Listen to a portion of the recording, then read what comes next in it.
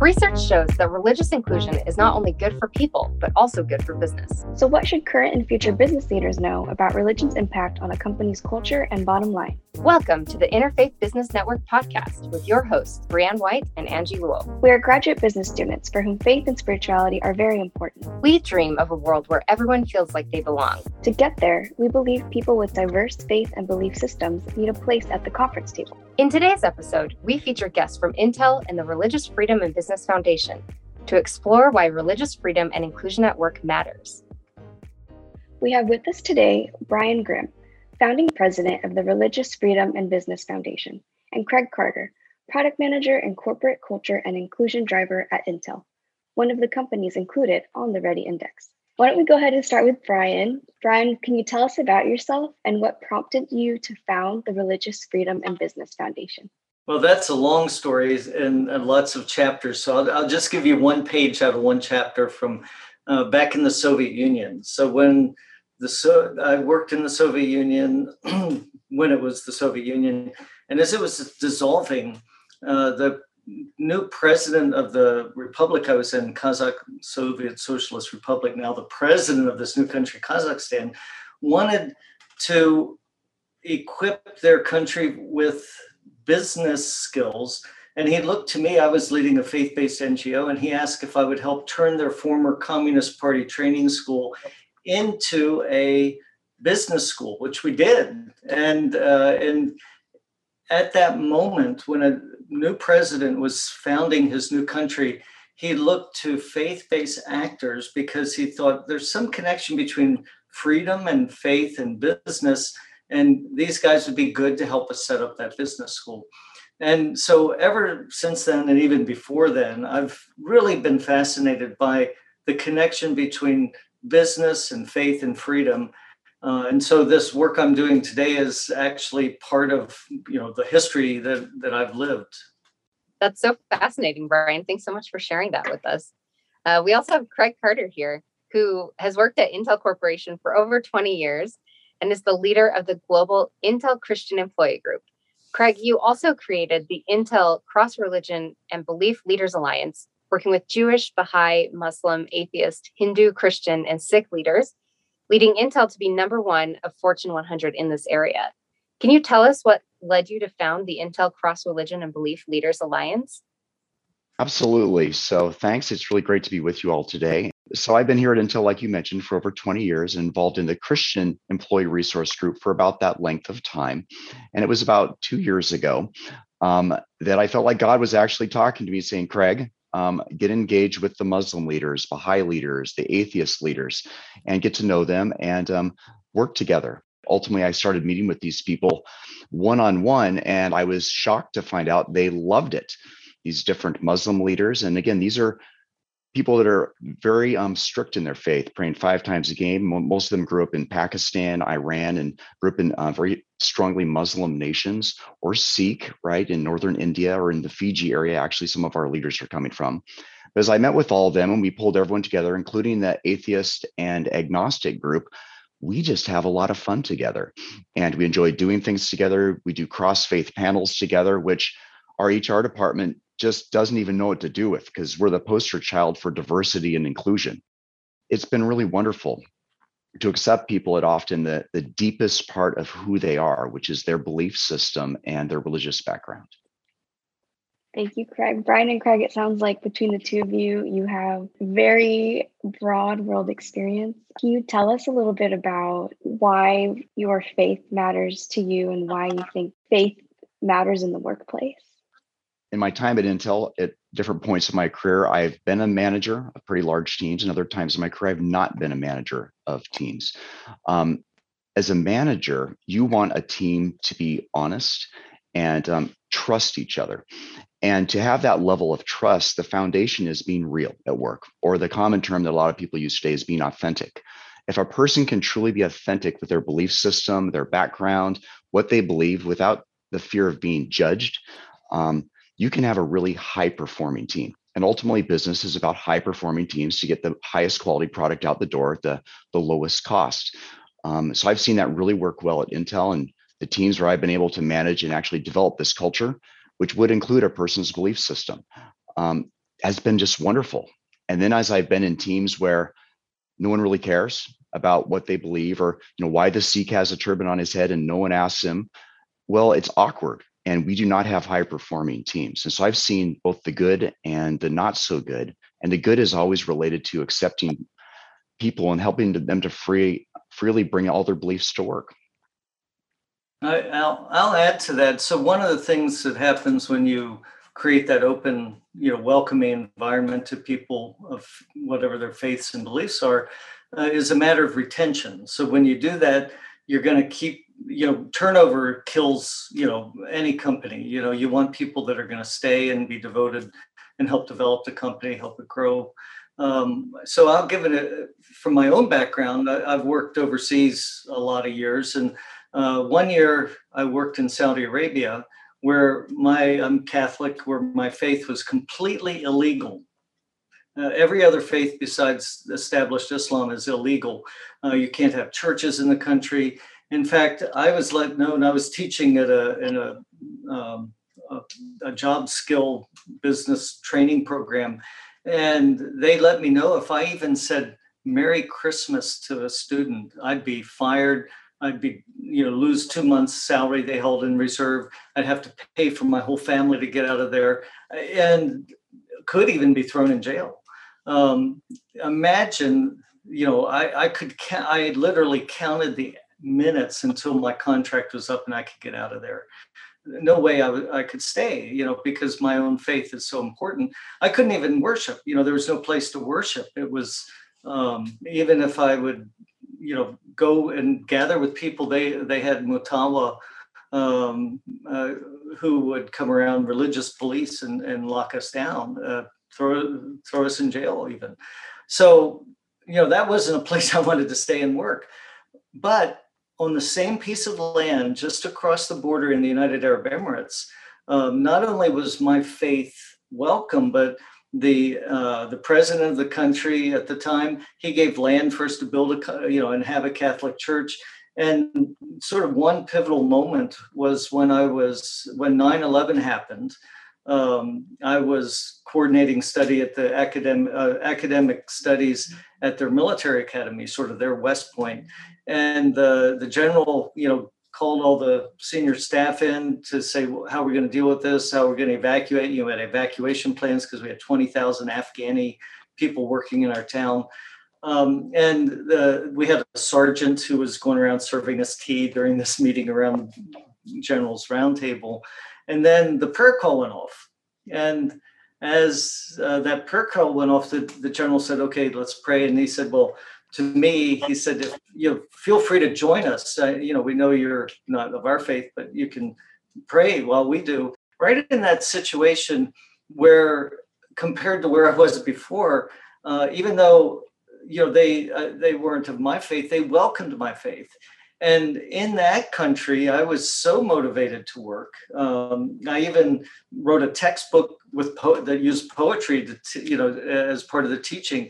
So you don't get that kind of creativity and buy-in if people feel like their deepest self is not included. So that really animated my work in understanding how this is not just a religious freedom issue, it's a bottom line business issue.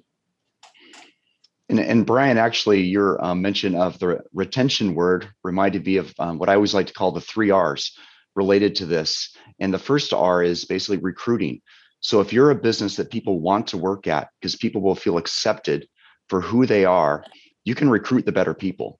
Number 2 is what Brian had mentioned, you can retain them. It's incredibly expensive for business when they lose people. Here at Intel, we have a lot of engineers, no surprise, right? Masters, PhDs with decades of experience. When they leave, that costs us millions of dollars often to replace that skill set. So it's recruit, retention, and then results. Ultimately, with these high performing teams, you get better results than your competition, which in business is a very good thing. Yeah, thanks so much, Brian and Craig. I love hearing how your backgrounds have influenced the work that you do today. And also this tie between results for business and inclusivity. I think a lot of people don't want to talk about religion in the workforce, or they don't want to talk about these issues. They don't want to think that it's an issue because they want to focus on business. But seeing that there's this real tie between accepting people for who they are and the business bottom line, I think is very important for all of us to hear and to know about. Brian, I want to ask you a little bit more about the Ready Index. Can you tell us what it is, what it measures, and how it helps companies who are trying to become more inclusive in their hiring and workplace practices? Yeah, thanks. The Ready Index is the Religious Equity, Diversity, and Inclusion Index, the corporate index, Ready Index. And it's now had 2 annual reports. We'll have another report next year coming out in 2022. And it provides a benchmark for companies to see where they're at on workplace inclusion as it relates to religion, and where they can go. The index is developing, so we've had 2 years where we did an assessment of companies from the outside, you could say. We looked at information we could get on the companies, see if they have employee resource groups like Intel. They have 7, 8 growing number of faith and belief groups, which really shows a commitment by a company, because these are company-sponsored, employee-led groups that are chartered within the company. They're not just like a private club. So we looked at things like that. Are they doing external work to spread this news, like Craig being on this podcast? He's taking what Intel's doing and sharing it with the world. That matters. When companies say, you could say, come out of the closet, so to speak, on what they're doing on faith in the workplace. So we've had, just to give you a little bit of sneak peek into next year, is that we now have dozens of companies that are working with us on this. Big companies, Fortune 100 companies like Intel and Google and Salesforce and other companies, American Airlines. So we had a focus group of folks giving us feedback on the index, and now we've centered in on 10 core sort of benchmark measures that will be part of the questionnaire that we'll see companies to respond to. So in that way, we've moved this index from one where we're sort of grading companies based on information we can gather, to next year, companies can self-report on what they're doing. And actually, that's the industry standard. So like Diversity Incorporated, all these 10 best, the best workplaces for, whatever the category is, LGBTQ plus or women or veterans. Many of those companies opt into. And so that's what we're moving towards now that we have this network of folks who are, responsive and will provide the information. So we think it's going to only grow in the future in its usefulness to companies, but also in its ability to give a broader picture of what's going on in corporate America and even in the world, not just in the United States.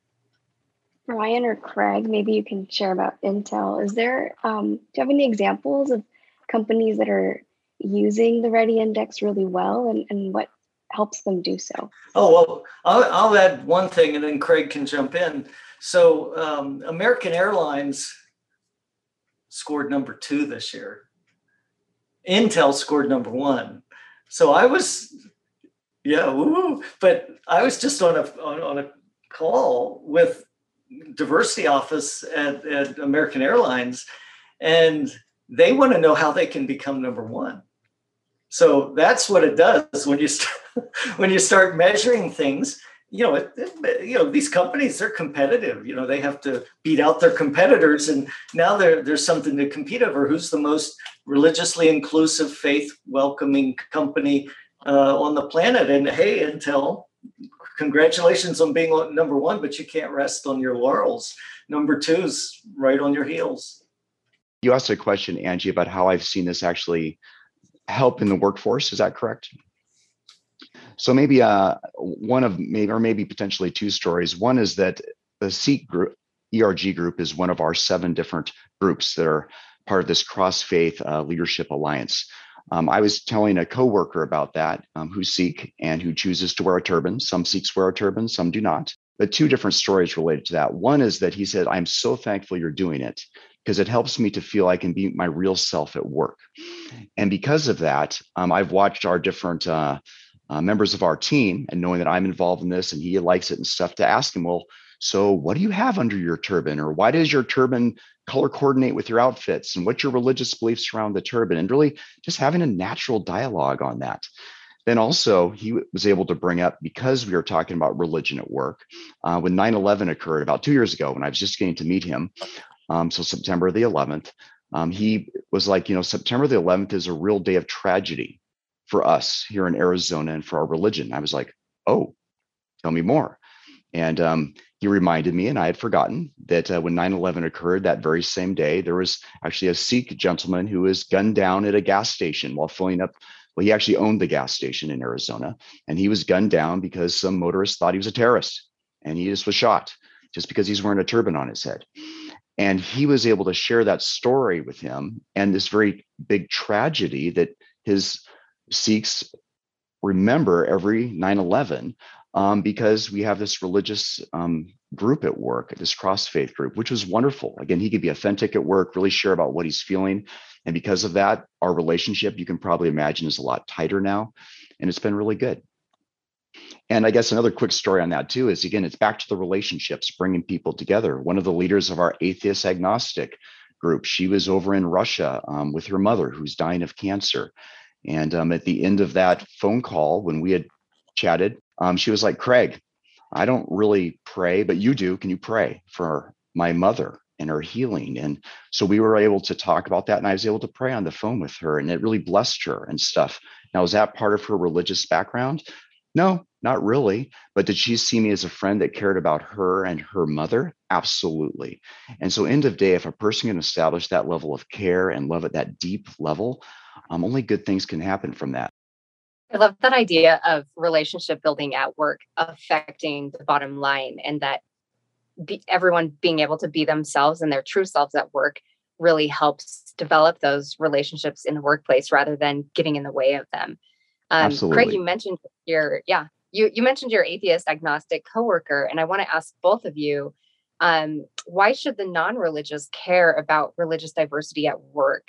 Why does religious freedom at work matter? Brian, let's start with you. Humanists and these kind of philosophies have deep, well thought out beliefs. And if they're not included, then religion becomes an exclusionary thing. And actually, the whole diversity, equity, and inclusion movement is about inclusivity. So rather than say, "Hey, you don't belong here," no, come on in. And I think Craig, I'm interested here.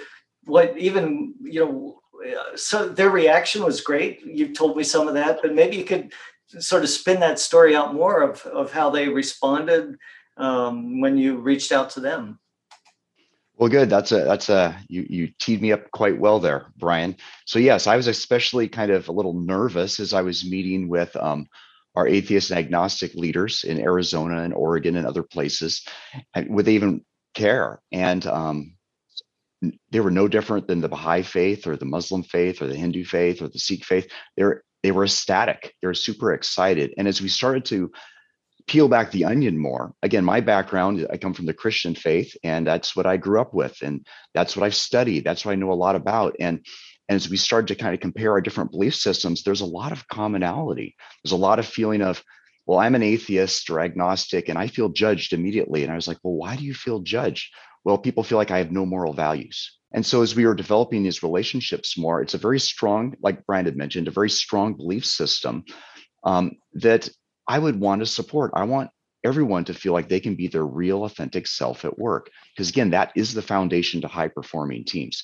And if we start to say, well, we will include this group and not really that group, that's just a downward spiral. That's obviously the opposite of inclusion. Well, I'll just throw in a little philosophical framework for that. There's a new sort of movement around covenantal pluralism. This is the idea that we covenant together to respect each other's deepest beliefs, stand up for each other to have that right. But it doesn't mean that I have to agree with you or even lend moral equivalence to your view based on my code. moral code, and vice versa. And that framework, I think, is what's happening in corporate America. Is that just like Craig described, that hey, we're making a product or designing a new software or whatever we're doing, having a service, and our beliefs are really important, but getting that job done is what we're getting paid for. And so what we need to do is covenant together, you can say, to say, wow, you're really important to me. You're important on this team. You believe that. I really respect that. Now let's get to, developing the software. And, then that team works so much better. So I think part of what is going to happen in business is this is already happening. And now we need to help explain it to people who don't quite get it. Thank you. Thank you so much for sharing that. Coming from an interfaith background, interfaith is where I found my home. Oftentimes I'm on the edge of identifying as progressive Christian or secular humanist because I can't decide which one I'll be judged less for in certain spaces. So it's really reassuring to know that this work is being done in companies and in the work environment where I do want to be able to bring my whole self to work and feel accepted for who I am. This said, I can't imagine it's easy doing this work. Can you share maybe one or two of the biggest challenges you've encountered as you've tried to make religious diversity a focus in the workplace? In many companies, when they're trying to set up an employee resource group for faith, one of the big questions comes up is, oh, this is going to be divisive. You start this group, it's going to have conflict with, other groups like the Pride group, the LGBT group. So one thing we've seen is that when companies start these groups, sometimes they have something called multiple closets where they'll invite people from the LGBTQ plus community to share what it was like to come out as gays, for example, and coming out as Christian or coming out as Muslim or whatever. And that those bridging experiences are powerful because you then have allies in the LGBT community who want this faith group to succeed because people realize that it wasn't easy to come out as either way, so to speak. That's often the challenge: is throwing religion into the mix going to add fuel to fire, or is it going to be the salve that helps cover and wounds? So with that, Craig, I'm sure at Intel there's been different challenges, but that's one that people often think about. Religion's just going to cause more division, but it's the opposite. It brings people together. Yeah, Brian, and just real examples of exactly what you said. Often we're hit with the different faith-based groups. So again, that would be atheists, and all the different religious groups are often have a lot more rules that they have to follow compared to every other employee resource group. Why? Because there was this initial fear of proselytization, which is a big fancy word, of course, of forced conversion from faith A to faith B, right? From belief system A to belief system B. And there's still actually in the last about 3 to 4 years, that's changed. I do not hear that anymore within HR, but for about 20 years, I did hear that. And the interesting part is that different faith-based groups have existed here at Intel for 25 years. And there's been this many issues, zero issues with forced proselytization. Basically, someone part of the Muslim group, Christian group, Baha'i group saying, you're wrong, you're going a place you don't want to go if you don't believe what I believe, etc. Zero instances. And we have thousands and thousands of employees involved with this. There's this initial concern that it creates division, as Brian had said. I've seen from experience, it does not create division. Craig, Brian, thank you so much for all that you've shared with us today. Last question, we want to ask both of you, what is one thing listeners can do today to create a culture of belonging for everyone at work? Craig, let's start with you and then end with Brian. Well, I always like to call it the coffee chats. Well, one is because I love coffee, but set up, it's a little hard if you're doing it virtually, but set up a one-on-one with a coworker that you believe maybe of a different religious or belief perspective than yourself, and have a talk on that and stuff and get to know them. Don't start talking about that, but actually get to know them. How was their weekend? family, kids, hobbies. So what do you believe? And this and that. And as you do that, you're going to develop that relationship. And then as you start to do that more and more, you can start to create maybe these cross-faith groups or interfaith groups that will help support all people. So that's something small, over a cup of either virtual coffee or real coffee, getting to know your coworkers. Yeah, to add to that, Sue Warnke, she helped develop the Faith Force at Salesforce, their employee resource group on faith. And one thing that she says, and it dovetails with what Craig just said, is be curious. That's right. Be curious about the other. And that's what Craig was just saying. You know, somebody has a turban on, as Craig mentioned earlier in our discussion. Ask, you know, oh, that's really cool. What does that mean to you? You know, don't be afraid. Or somebody's fasting during Ramadan. Well, how does that work with, you know, tell me more about why you're fasting. Or, you know, a Christian is, you know, making sure that they're always going to a prayer meeting. Well, it seems like you pray a lot. Why is prayer so important to you? You know, whatever it is, you know, people aren't ashamed. You know, it's not taboo to ask somebody about what their faith and belief. And the same with the atheists and agnostics, just the conversations we've had, you know, how do you feel? Do you feel welcomed in this place? You know, just be curious is, I think, a great thing anybody can start doing right now. Thank you so much, Brian and Craig, for your time, for showing us that religious inclusion is not only good for people, but also good for business. Thanks for listening to the Interfaith Business Network podcast. Don't forget to hit subscribe and follow at Interfaith Biz on Twitter. That's Interfaith BIZ. You can also join the Interfaith Business Network on LinkedIn and Slack.